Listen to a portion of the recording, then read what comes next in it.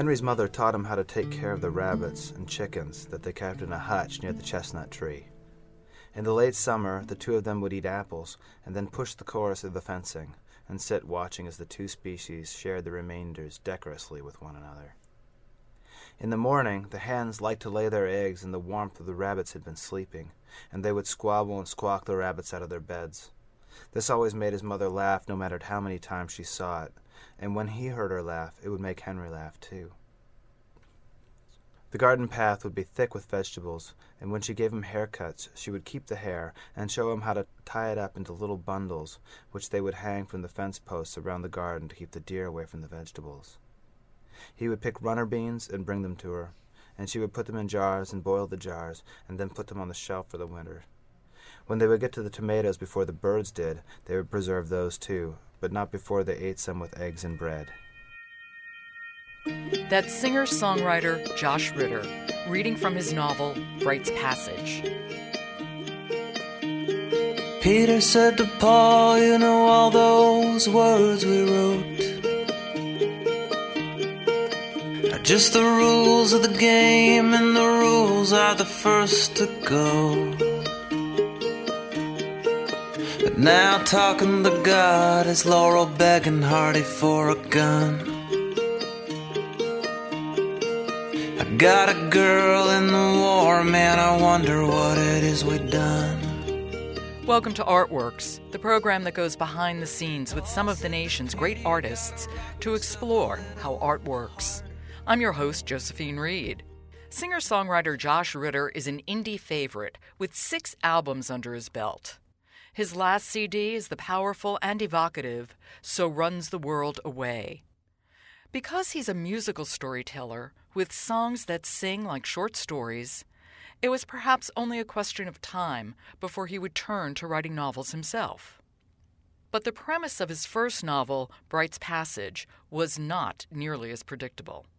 In the world of the novel, Henry Bright was raised in a West Virginia cabin by a mother who scratches out a meager living. Sent to the senseless carnage of the First World War, he returns home, followed by an angel. Now, this angel had saved Henry's life a few times during the war, but once Henry returns to these shores, the angel's advice is often less than stellar. The angel has led Henry to antagonize an unstable relative and his sadistic sons, who are now out for revenge. Henry sets out to escape the wrath of his kin, depending upon the often dubious suggestions of his angel to guide him to safety.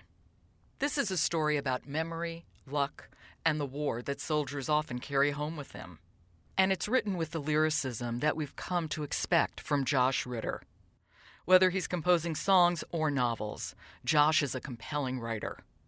I spoke with him in New York City and asked him to tell me what inspired Bright's Passage. Well, the two things that really inspired it were the look in the eye that I couldn't get out of my head of a man, the kind of look in the eye that someone would have if they were sitting at a kitchen table putting together a jigsaw puzzle late at night. And whether they solved it or whether they didn't, no one would be there to notice. And the other thing that inspired it was a kind of a long-going and ambivalent relationship with the idea of angels. Well, I was going to bring that up later, but as long as you brought it up now, let's go with it. Yes, you're a wonderful, wonderful songwriter and performer, and angels are woven through many of your songs. Yeah, they are, and I did not realize that. I never really thought about it until I was close to finishing this book, and usually I think that's good. The themes and your preoccupations and obsessions come out only later, which is, I think, how it should be. To be fully immersed in it, you have to just write and then figure out later what's going on. And angels are something I've been thinking about for a while, and I think that it was what always fascinates me about them, whether it's real or not, is not so important to me as the idea that when they show up, they tell you not to be afraid, but their advent into your situation is always the marker of something about to go terribly awry. For instance, Mary, they're minding her own business, this young girl, and then an angel comes and says, "Fear not, but you're also going to have a baby out of wedlock, and it's going to be the future king of heaven, and generations will call you blessed." And that would be something probably a little bit unsettling for a young girl to hear. The angel of death, all these different angels that come and speak with absolute conviction about everything. But at the same time, the consequences of their commandments are always fairly dubious, you know. You know, I have to say, I am not religious at all, but I have a real fondness for Michael the Archangel, who is keeper of the wind. Mm-hmm. That's his element. Yeah. And whenever there's a hurricane, I always think of him. Uh-huh. Yeah, there is something really beautiful about, you know, and I feel somewhat the same way. I'd say that whatever it is, there seems to be a special and lasting place in our minds for angels. And I love that. And, you know, for instance, there's Gabriel, who would come and is traditionally given the role of talking to Mary, is also the one who talked to Muhammad and related the Quran to him, you know, and told him to start to write. That's an amazing kind of confluence of traditions, and they're really amazing creatures. And in Henry Bright's life, whether Henry Bright is a truly religious person or not, or whether the angel is real, or the angel that has come and inhabited his horse is talking to him, whether that angel is real or whether it's just his mind trying to put the world back together, is something that I was really, really amazed and excited to write about.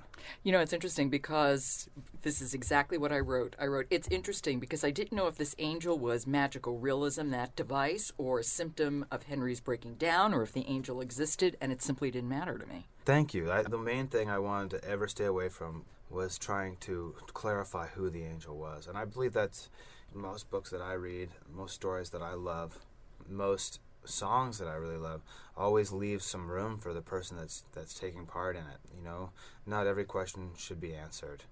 There's a great book that I love called by Stephen King called The Colorado Kid, which is just a beautiful mystery, and I won't spoil it, but it's the questions are more important than the answers. In the same way that when you're writing a song or singing a song or recording music, leaving out some harmonies so that other people can sing, you know. Everybody likes to sing along, you know, so don't fill in all the harmonies and don't give all the answers. And so whether the angel is real or not is one of the central parts of this book, and maybe best not answered. You're a storyteller. Your songs tell stories. Yeah. What did it mean to move from the short form of a song, the music is telling the story as well, to telling a story just with words, but in a longer form? Right. Well, the essential, the rhythm of something is there, and the language and the rhythm of a voice is there in prose as well. I found it to be less of an enormous switch than I think people would assume. It felt very natural to me. I've always felt that songs are a thin partition holding back a lot of water, and they bulge outwards with that, with the story behind them. And the secret and the beauty of a good song is that it gives you a little bit of the idea of the weight of the world behind, but that the world back there is for each of us to imagine in our own minds. You know, something like Famous Blue Raincoat by Leonard Cohen, it's like a novel. It's by moonlight. You know, you see touches of the details, but the rest is there for you to imagine. And so going from a song to writing this novel was basically trying to add more detail, more skin, more blood onto the bones of what was already there. And it was really a lot of fun, but it was an active imagination, which is always just really exciting and an adventure to be a part of, you know, to do. Was this ever going to be a song? It started as a song, in fact, and it started as a song about a guy that gets fickle and usually unimportant commandments from an angel. You know, go wash your car. And he doesn't know whether that's an angel talking or what. He doesn't know why the angel's telling him to wash his car. You know, he asks for an answer and he doesn't get it, and he's not sure if he's being fit into a divine plan or just hearing a voice. And I thought, wow, you know, I have no place for this song right now.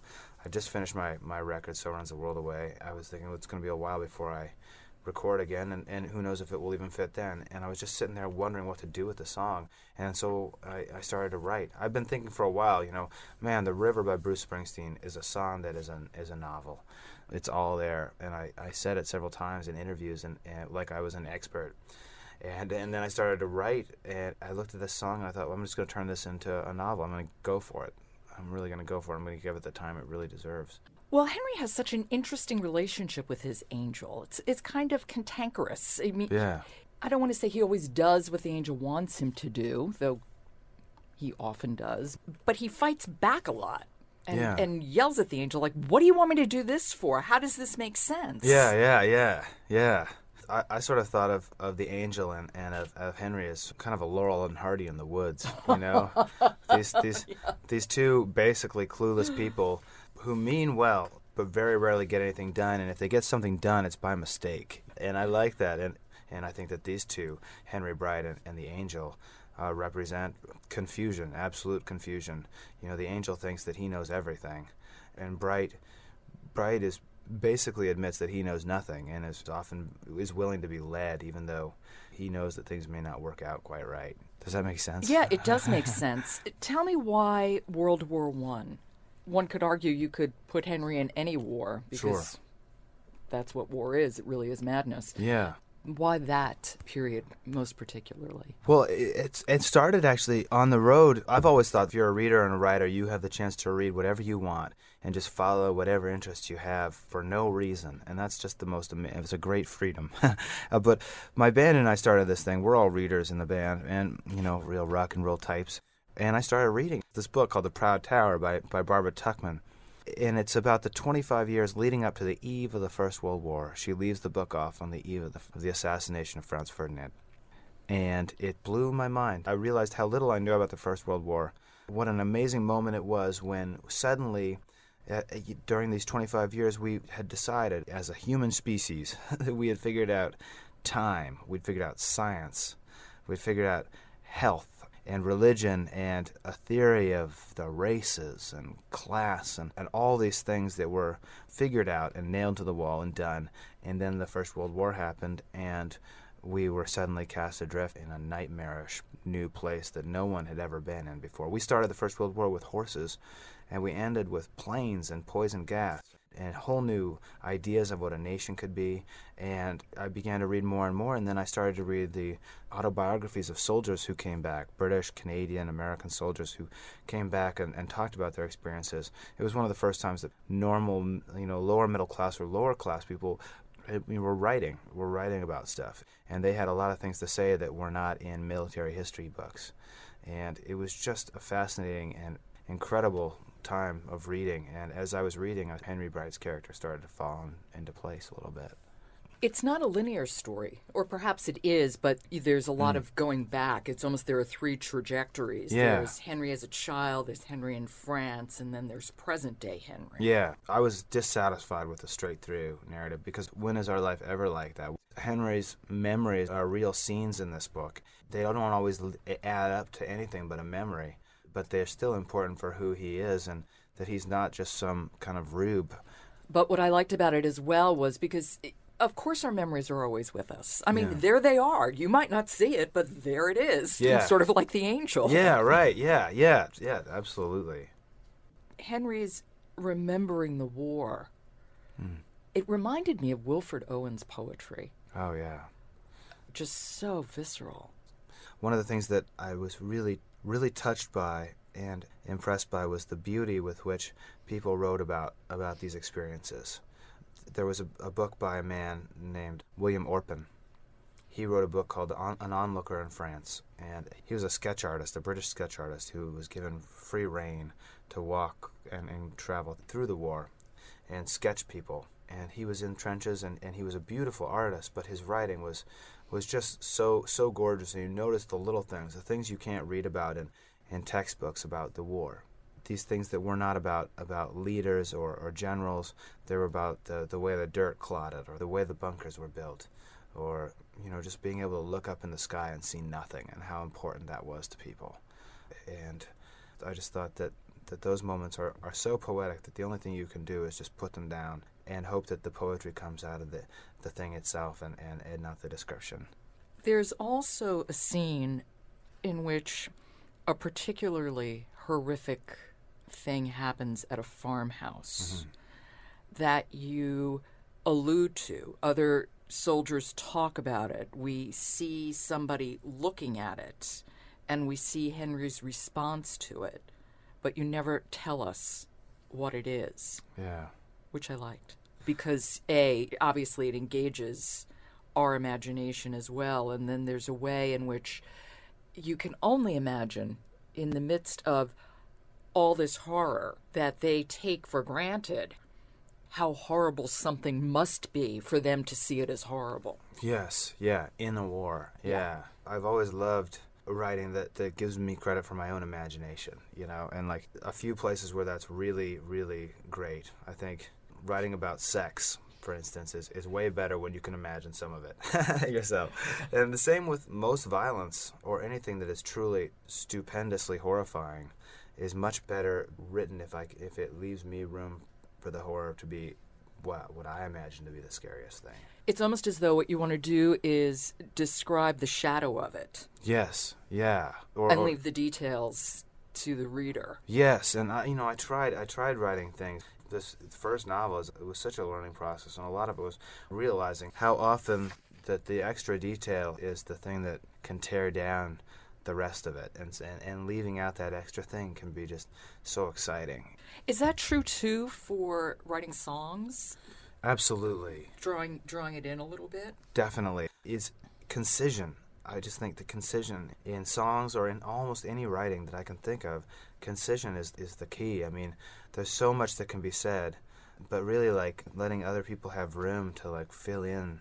For instance, not going into great detail about describing a character so that you can give somebody the ability to imagine their own character. I definitely imagine what Henry Bright looks like, but I never wanted to describe who he looked like, and I just think that to me that makes sense. But songs and novel, in my limited experience with novel writing and my larger experience with writing songs, is that no matter how long or short a song is, every single word matters, and that's where the fun and the frustration sometimes comes in.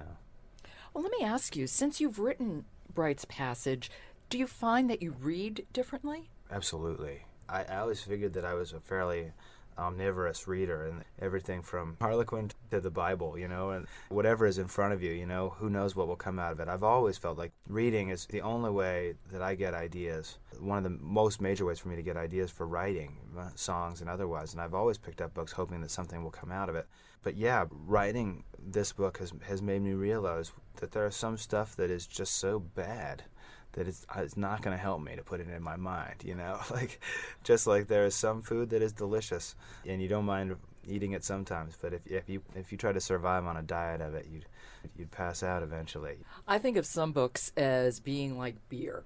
I'm on an airplane, I'm at the dentist's office, and I pick it up, I like it, and I'll never think about it again. And that's what I mean. It's like beer. Tastes real good going down. It goes right through you. Yeah. Does not stay at all. Yeah, it's fine. And I would never be one of those people to say, like, this book is bad, that there's some sort of hierarchy of literature. There's just stuff. No, because sometimes you just want a beer. Yeah, exactly, yeah. And sometimes you love a book just because you were able to finish it, that you somehow conquered the book, There are books like that. Or what makes you want to go back and read a book over and over again. Do you reread? Again. Absolutely, yeah. I do, too. I'm always rereading. Master and Margarita, The Shining, Paperboy by Pete Dexter. Those are all books that I've been really excited to read over and over again. Why they come back in your mind is such an interesting thing.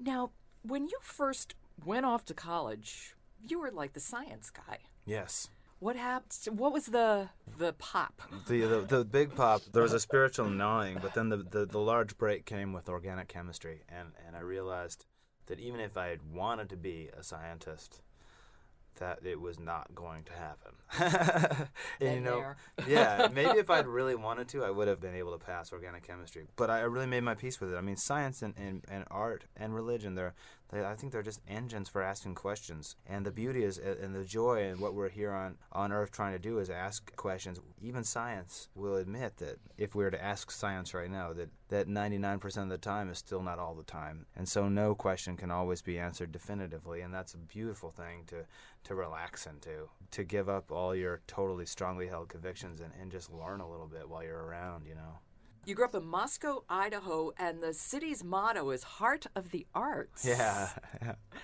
Is it? Well, yeah, I would like to think of us as the Paris of America, but there's other people that wouldn't agree. But I do think it is the heart of the arts in our area. Like, I grew up in an amazing place. It's the origins of the Appaloosa horse and chickpeas and lentils and wheat and forestry and fishing and all this amazing landscape there. And I was really lucky to grow up there. It's a beautiful place. And lots of arts? Yes, Yes. yeah. And the great thing about like that type of art where you're in the middle of farmland and mountains and there's a long ways to a big city is that you have to make your own. And my brother and I are both very lucky that we lived way out of town, and we only had 2 TV channels, one that came on at like 8 in the morning and the other went off at 12 at night, and we had to make up our own entertainment, and that's where that stuff gets really great. I mean, I've seen some really pretty astounding theater by people in my hometown who just love doing it, and I think it's incredible if you really want to entertain yourself to do it yourself, and that's why I think I'm a writer.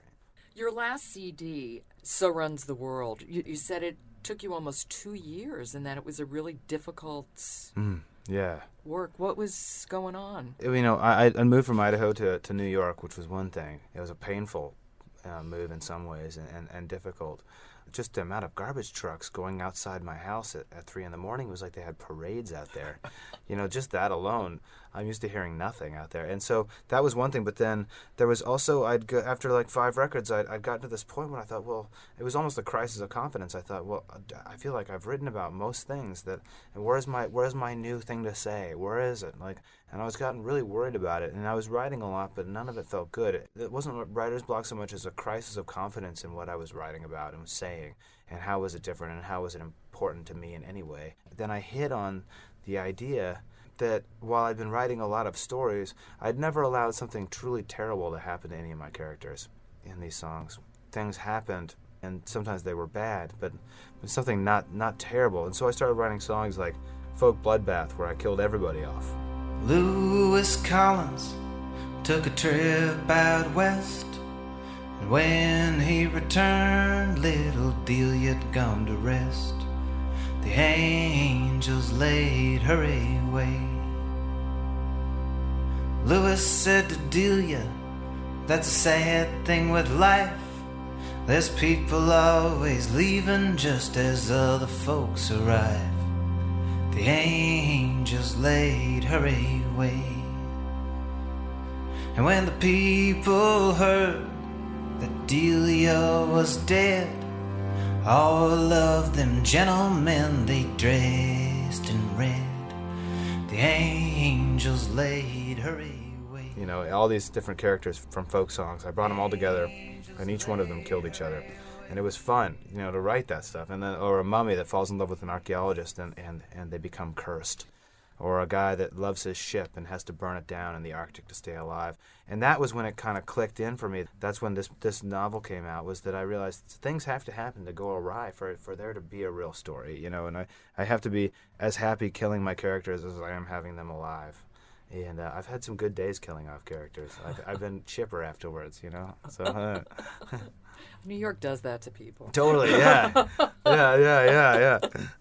Now, Bright's Passage, were you writing this simultaneously with working on the CD? It was in my mind, but I started it just as I finished the CD. But the tap was still on, and I was still writing, so I just sort of switched over the medium.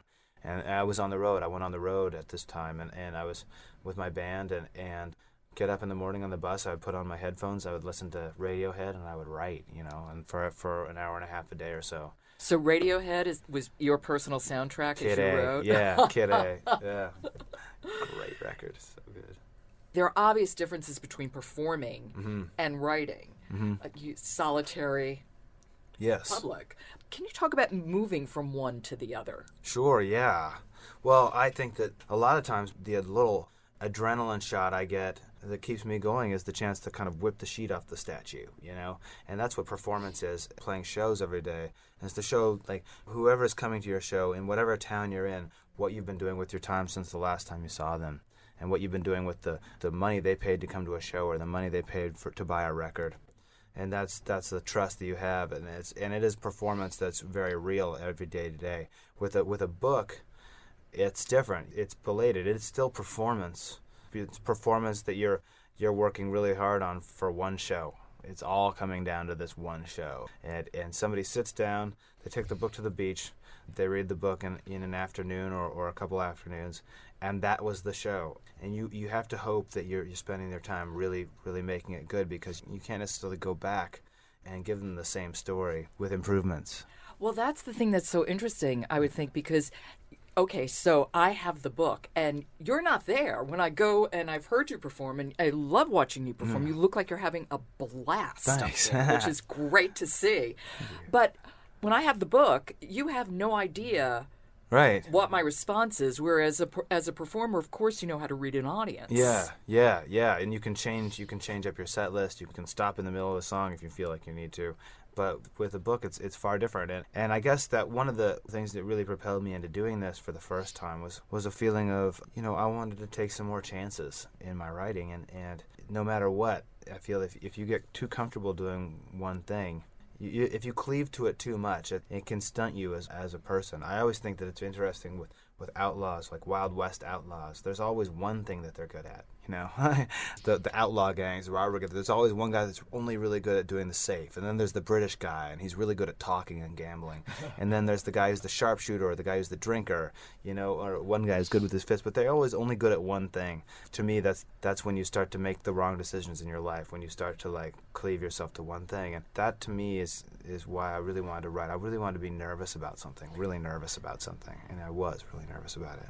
Josh Ritter, thank you so much for giving me your time. Thank you so much for having me here. Oh, this is it's awesome. my pleasure. Awesome. Thank you. 6 feet under the clay, the angels laid him away. That was singer-songwriter Josh Ritter.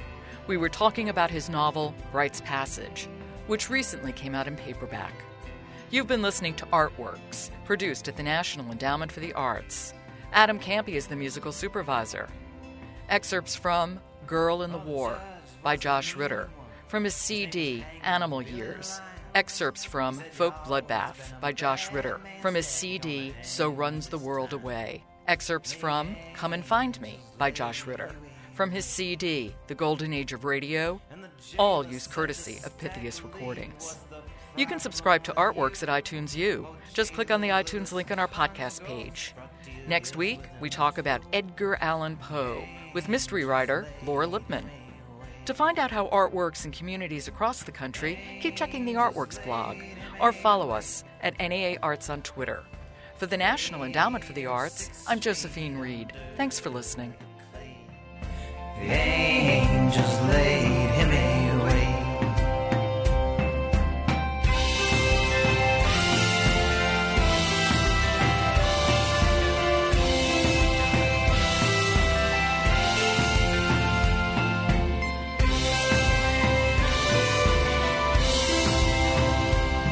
Well, they buried little Delia in the churchyard deep, with Lewis Collins at her head, Stacker Lee at her feet. The angels laid them away.